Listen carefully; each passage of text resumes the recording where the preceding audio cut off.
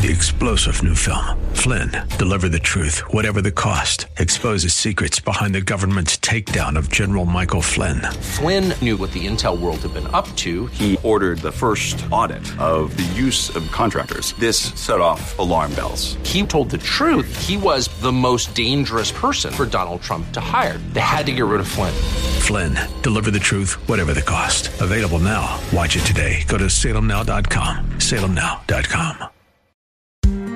Pastor Keith Crosby of Hillside Church. Everyone then who hears these words of mine and does them will be like the wise man who built his house on the rock. And everyone who hears these words of mine and does not do them will be like the foolish man who built his house upon the sand. And when Jesus finished these sayings, the crowds were astonished at his teaching, for he was teaching as one who had authority, not as their scribes. Or becoming a Christ follower, being a Christian, coming to Christ, being born again, changes everything. I can see the promised land, though there's pain within the plan. There is victory in the end. Your love is my battle cry, the answer for all my life. Every giant will fall, the mountains will move, every chain of the past you've broken into. All the fear of the lies, we're singing the truth, that nothing is impossible with you. Oh, nothing is impossible. Hello and welcome to today's edition of Grace to Live with Keith Crosby, Senior Pastor at Hillside Church in San Jose, California. We are so happy that you've chosen to spend time with us on the program today. And as always, we would encourage you to follow along with us in your Bibles if you can. On today's broadcast, Pastor Keith continues our walk through the Sermon on the Mount with his Successful Kingdom Living teaching series. So if you have your Bibles, please turn with us today to the Gospel of Matthew, chapter 5. Now here's Pastor Keith with today's study. Father, as we begin this study today, Lord, as we continue our series in the Sermon on the Mount, Father, just grant me clarity of expression and grant us, Lord, a heart, Father, a mind, a will to conform ourselves to the image of Christ for the glory of God, for the good of others, and our own growth. We pray these things in Jesus' name. Amen. Well, today's message is entitled, This Changes Everything. It is a natural outflow of what we've been studying in the Sermon on the Mount. Jesus talks about the heart condition of a Christ follower in the Beatitudes, and we understand that right side up living in this upside down world begins within us. And changing this world begins within us as our belief in Christ, our faith in Christ, the power of the Holy Spirit resident in us, as we try to live in conformity to God's Word and will, has an impact on the society, on the culture, on the workplace, on the people around us, as we so let our light shine before others that they may see our good works and glorify our Father who is in heaven. And as we've begun this series, last week we talked about the fact that Jesus said, I have not come to abrogate the law, I have not come to abolish the law, I have come to fulfill the law. And what Jesus is going to do now for the next few weeks as we work through the Sermon on the Mount together in chapter 5 of Matthew's Gospel is he's going to make a series of, you have heard it said, but I say to you statements. And what's going on there? What's going on there is this. People had a misunderstanding of the Word of God, of the law of God, of the law and the prophets. And for them it was a series of rules and regulations and outward conformity. And what he's going to do is to correct the error of the Pharisees, the error of the scribes, the error of the Sadducees, the error of the religious leaders of those days. And that's why you've heard it said, but I say to you. And so he's going to speak to his disciples and speak to the crowd. And what we're going to see is he lays it out for them and they begin to understand his teaching, his doctrine, right? The Sermon on the Mount is his manifesto. It describes the heart of a believer as it's translated into action into this world. As he's going to do this, they're going to see that this changes everything. He told them then, as he tells us now, that unless they do better than the scribes of the Pharisees, unless their righteousness exceeds that of the scribes of the Pharisees, they will not enter the kingdom of heaven. They wouldn't be good enough. And then he explains to the followers of a hollowed out, dead, and legalistic Judaism, as he might be doing to some of us through the text today, what real living faith looks like. And by sermon's end, he concludes with that statement. We looked at it a few weeks ago in chapter 7. The one who hears me and does what I say is like the wise man who built his house upon the rock. The one who ignores me and doesn't do what I say is like the fool who built his house upon the sand. And we read that the people were astonished at his teaching because he did not teach like their teachers. He taught as one having authority. So what I want to do right now is sort of take you through that whole idea in an abbreviated fashion, starting in Matthew chapter 5, 1 through 6 and verse 9, and then reading on to verses 20 to 26, and then chapter 7, 24 to 29, just to get the idea and the flow of what's going on here. So let me just read this for you. At the beginning, seeing the crowds, he went up on the mountain, and when he sat down, his disciples came to him, and he opened his mouth and taught them, saying, Blessed are the poor in spirit, for theirs is the kingdom of heaven. Blessed are those who mourn, for they shall be comforted. Blessed are the meek, for they shall inherit the earth. Blessed are those who hunger and thirst for righteousness, for they shall be satisfied. Blessed are the peacemakers, for they shall be called the sons of God. And he's talking about the heart condition of a true Christ follower. They understand that they're not good enough. They understand that they've been saved by grace. They understand that they've received from God better than they deserve. And they live transformed lives. In verse 20, he says this, For I tell you, unless your righteousness exceeds that of the scribes and the Pharisees, you will never, ever enter the kingdom of heaven. In verse 21, then he begins this corrective. And he does 6 of these. We're just going to deal with one today, pretty much. You have heard that it was said to those of old, You shall not murder, and whoever murders will be liable to judgment.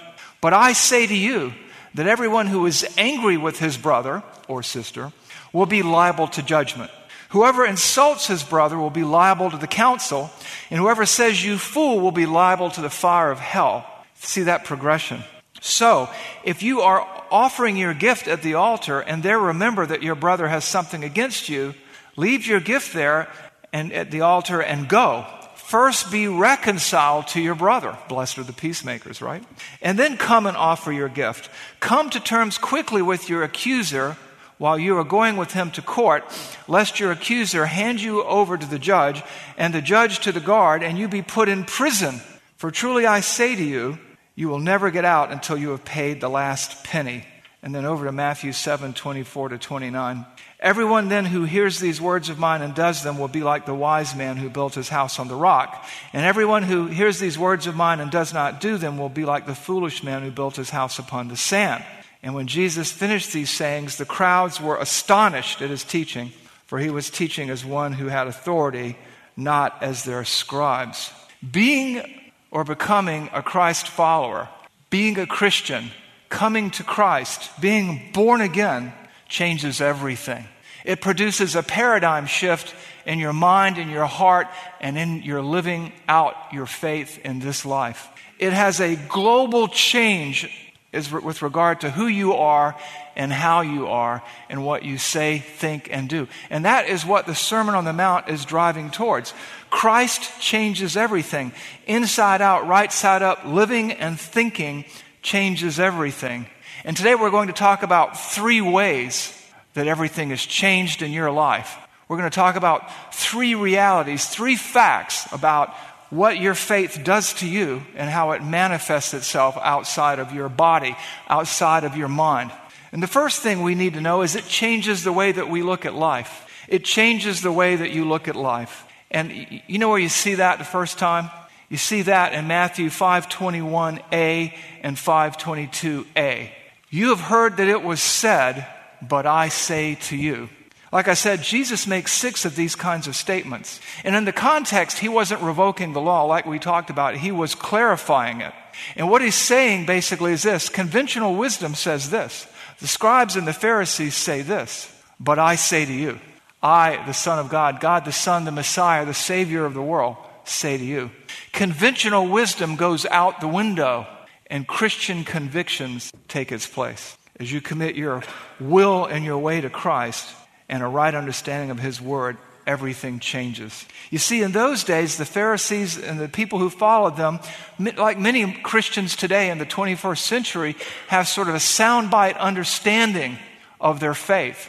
They have a shallow understanding of their faith, and it's more of a thing like, as long as I don't do this, as long as I don't do that, I'm okay. But that's not the truth. It's not about what you refuse to do or you fail to do. It's who you are, how you live, how you think, because right thinking leads to right attitudes, actions, words, and deeds. We even see this in Matthew 43 through 46. Later on, Jesus will say this again. You have heard that it was said, you shall love your neighbor and hate your enemy. But I say to you, love your enemies and pray for those who persecute you, so that you may be sons of your Father who is in heaven. For He makes the sun rise on the evil and on the good, and sends rain on the just and the unjust. For if you love those who love you, what reward do you have? Do not even the tax collectors do the same? Blessed are the peacemakers, blessed are the reconcilers, for they shall be called children of God. Blessed are those who love their enemies and pray for those who persecute them, for they are children of God.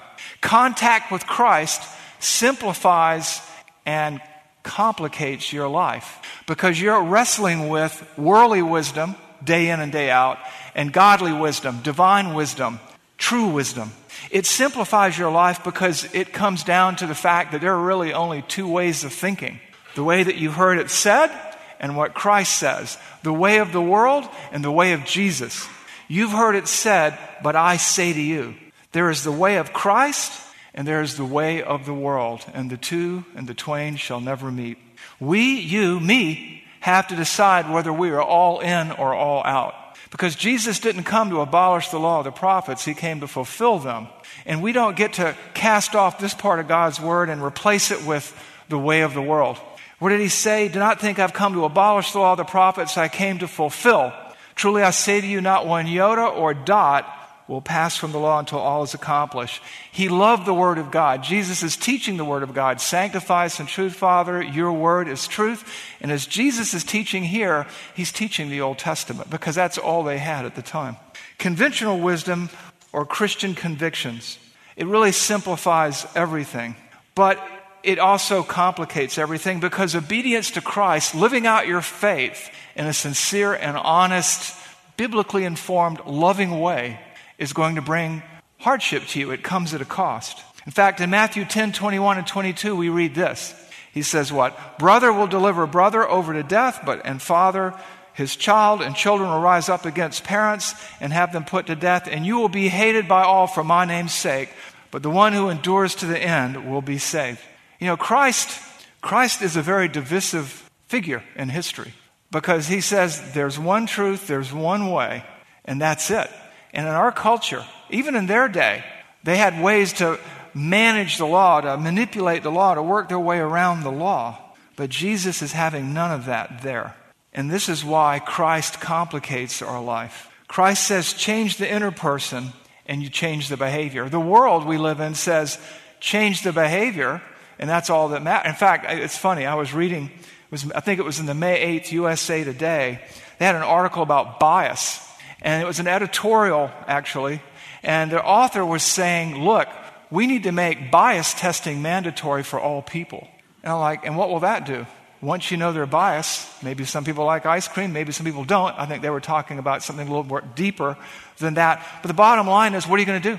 We talked about this before. Are you going to pass laws? You're going to make it illegal to do this and illegal to do that? You can't change the world through legislation. You change the world through salvation. One soul at a time. And that's why it's complicated, because we don't waste our time with temporal things. And that brings us into conflict with the world around us. We don't have conventional wisdom. We have real wisdom, not wisdom based on sinking sand, but wisdom founded upon the rock, the Word of God, Jesus Christ. And that's why He says in Matthew 5:10-11, blessed are those who are persecuted for righteousness' sake, for theirs is the kingdom of heaven. Blessed are you when others revile you and persecute you and utter all kinds of evil against you falsely on my account. Because successful kingdom living brings us into conflict with the culture. It makes us stand out, not blend in. And we live in a world that believes in many, many truths, but we only believe in one. So it changes everything. It simplifies our lives to the extent that we have conventional wisdom and we look at godly wisdom and we follow godly wisdom. It complicates our lives because many people either A, don't understand, or B, don't want to understand. Many people could care less, and others are downright offended and angry. And so it changes everything. We no longer go through life living for the moment. We go through life with eternity stamped on our foreheads, knowing that lives and souls are at stake, and we focus on things of eternal matter, eternal consequence. You have heard it said, but I say to you. It not only changes the way you view life, it also changes the way you live life, which brings us to our next reality, our next fact. It changes everything. How? Changes the way you deal with anger. Changes the way a Christian deals with anger. This is how a Christian stands out. This is how they are the salt of the earth, how they are influencers. This is how they are a city set on a hill, a light not put under the table, but set up to give light to the whole house, to the whole world. Because we don't function the way we used to after we come into contact, saving contact with Christ. And in Matthew 5:21 and 22, it says, you have heard it said that you shall not murder, but I say to you that everyone who is angry with his brother will be liable for judgment. Whoever insults his brother will be liable to the council, and whoever says, you fool, some translations say raka, will be liable to the hell of fire. What's going on here? The Jewish leadership, the Jewish religious leadership had hollowed out the law. And they said, you can be right with God if you don't do this and you don't do that. And he's saying, it's not that at all. He's equating anger with murder. He's equating insults with murder. He's equating looking down on somebody and denigrating them and demeaning them and dehumanizing them with being worthy of hell. I mean, look at the progression here. Look at verse 22. I say to you, everyone who is angry with his brother will be liable to judgment. See that, liable to judgment? It's the same phrase in verse 21. You have heard it said to those of old, you shall not murder, and whoever murders shall be liable to judgment. I want you to think about that. Because anger is the prerequisite of murder. And we think of murder as taking someone's life. And the Jewish leadership and the Jewish people said, well, if I don't murder them, it's okay. But what about an incompetent murderer? Is he okay? He tries to take somebody's life and he fails? Oh, well, he didn't murder. He must be right with God. Or what about the obedient coward who's afraid what would happen if he murdered? If he could get away with it, he would, but he can't, so he won't. Does that make him right with God? And that's what Jesus is walking them through there. We live in a culture that, people call people Nazis. People call people names from different ideologies. We say things. We engage in character assassination. That's murder. That's what Jesus is saying. We begin to look at people as things. And so we can insult them because we didn't kill them. We can call them, when you call somebody a fool in that day, or a raka, which means empty head, what you were calling them was an unbeliever. And when you call somebody an unbeliever, you're saying they're worthy of hell. And Jesus is saying for you to do that, for you to just do that flippantly, makes you worthy of hell. And the anger that he's talking about here isn't the anger, I hit my thumb with a hammer anger, because we'd all be cooked then, wouldn't we? But what he's talking about is a seething, resentful, bitter, buried in the heart, the mind, the soul, and the gut kind of anger. A vengeful, vindictive anger. And he's saying, you're liable for judgment. Just because you lack the guts to kill him, you've killed him in your mind 1,000,000 times. And what Jesus says is this is a slippery slope here. Forget about murder. If you are resentful and embittered long enough, you'll act on that. You look at the culture today. You have the extreme right and the extreme left, and they put no value on the lives of their enemies. And eventually, the fringe of the fringe, and we've seen this even in places like Berkeley and other places, Antifa and these organizations, they start committing acts of violence. And it's just a matter of time till that gets out of hand. Because their hatred, their right-wing or left-wing bigotry, whatever you want to call it, their ideology enables them to marginalize and dehumanize. That's what anger does. Spurgeon called anger temporary insanity. You commit murder in your heart. You gossip about people. You sling mud. You call names. But I say to you, everyone who is angry with his brother will be liable for judgment. And whoever insults his brother will be liable to the council. And whoever says you fool will be liable to the hell of fire. There's a progression there. Judgment means you might be fined. Insulting to the council, they're going to decide whether you're worthy of death. And really hating people in a protracted, deliberate, vindictive, resentful, I'm waiting for them to say something to tick me off kind of way is damning. That's what Jesus is saying. And so, becoming a Christ follower, I'm not talking about professing Christians. I can claim to be a blonde. It doesn't make it so. But real Christians engaged in successful kingdom living deal with anger differently. And people talk about, the Old Testament and the New Testament. You know what? It's not that at all. One God, one Bible, one word. Leviticus 19:18, there's an Old Testament passage. What does it say? You shall not take vengeance nor bear any grudge against the sons of your people. Particularly, this is Israel. This is God telling Israel how to treat each other. This is God telling the church how to treat one another. Against the sons of your people, but you shall love your neighbor as yourself. And look at those last 4 words in English. I am the Lord. That means this is a command. This is not an option. It doesn't matter how they treated you. Your Christian faith, your love of God and the outgrowth of that isn't contingent upon how people treat you. You don't get to treat people bad because they treated you bad. You treat others the way you want to be treated. And so he's saying that here. We treat God as God, and we don't take his place. We don't take vengeance. As James said, the very mouth that praises God is also the mouth that curses, and it should not be this way, particularly for a Christian, Old Testament to New Testament. The world says you have a right to be angry, but Jesus says you don't have any rights. Blessed are the poor in spirit. Blessed are those who know they are morally bankrupt. Blessed are those with poverty of spirit who know they have nothing to claim. Blessed are the unentitled. Again, back to Matthew 5:43-44 and 45. You have heard that it was said, you shall love your neighbor and hate your enemy. Doesn't say that anywhere. But I say to you, love your enemies and pray. The word pray there is an active. It doesn't say just pray once. Okay, I got my prayer out of the way, I can go on. And pray continually. Pray continually for those who persecute you. Pray continually for those who drive you crazy. So that, for the purpose of, you may be sons of your Father who is in heaven. Blessed are the peacemakers. Blessed are the reconcilers, for they shall be called children of God. So it changes the way we look at anger. You've heard it said, but I say to you, inside out, right side up living in an upside down world, successful kingdom living by a Christ follower changes everything. It changes the way people look at you.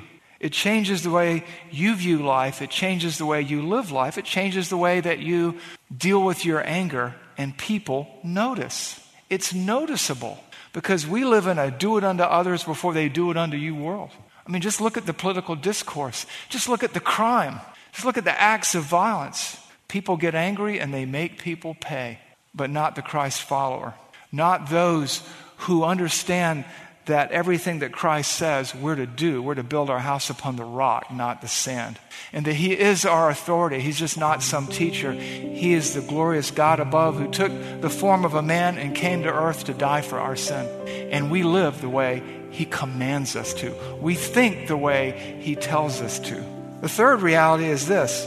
It not only changes the way that you look at life, it not only changes the way that you deal with anger, all these things build upon one another. It changes the way that you and I, that we, before God and before this fallen, broken, hurting world, it changes the way that you deal with conflict.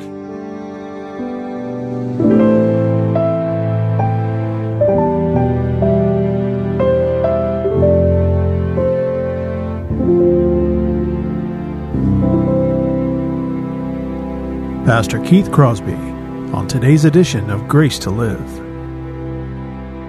We are so blessed that you've chosen to spend time with us today studying God's Word. And if you'd like more information on Pastor Keith or Hillside Church, here's how you can connect with us. Our mailing address is 545 Hillsdale Avenue in San Jose, California, 95136.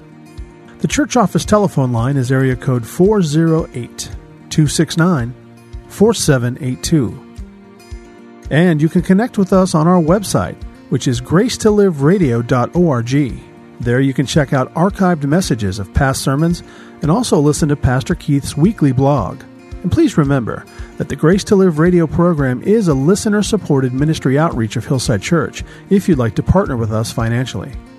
Again, all of these things are available to you on our website, gracetoliveradio.org. Also, I'd like to remind you that Pastor Keith and the staff here at Hillside always look forward to hearing from you. So if you'd like to drop us a note, you can email us here at keith@hillside.org and also at jono@hillside.org. That's JONO@hillside.org. Well, we hope that you'll join us again next time for Grace to Live. But until then, I'm your host, Kevin Reeves, and on behalf of Pastor Keith and everyone here at Hillside Church, it is our prayer that the Lord will richly bless you. And thanks for listening. Nothing is impossible. Every giant will fall. The mountains will move. Every chain of the past you've broken into. All the fear, all the lies. We're seeing the truth. That nothing is impossible with you. Oh, nothing is impossible.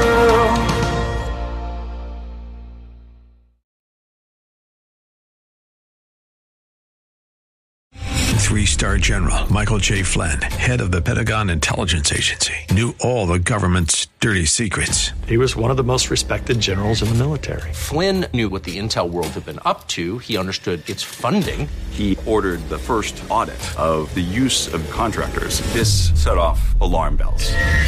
The explosive new documentary, Flynn, Deliver the Truth, Whatever the Cost, uncovers the facts behind this scandal. Flynn told the truth. He was the most dangerous person for Donald Trump to hire. I find out the worst enemy that I'm going to face in my life is right here in America. They took my assessment and they wanted me to change it. And I was like, I'm not changing it. They had to get rid of Flynn.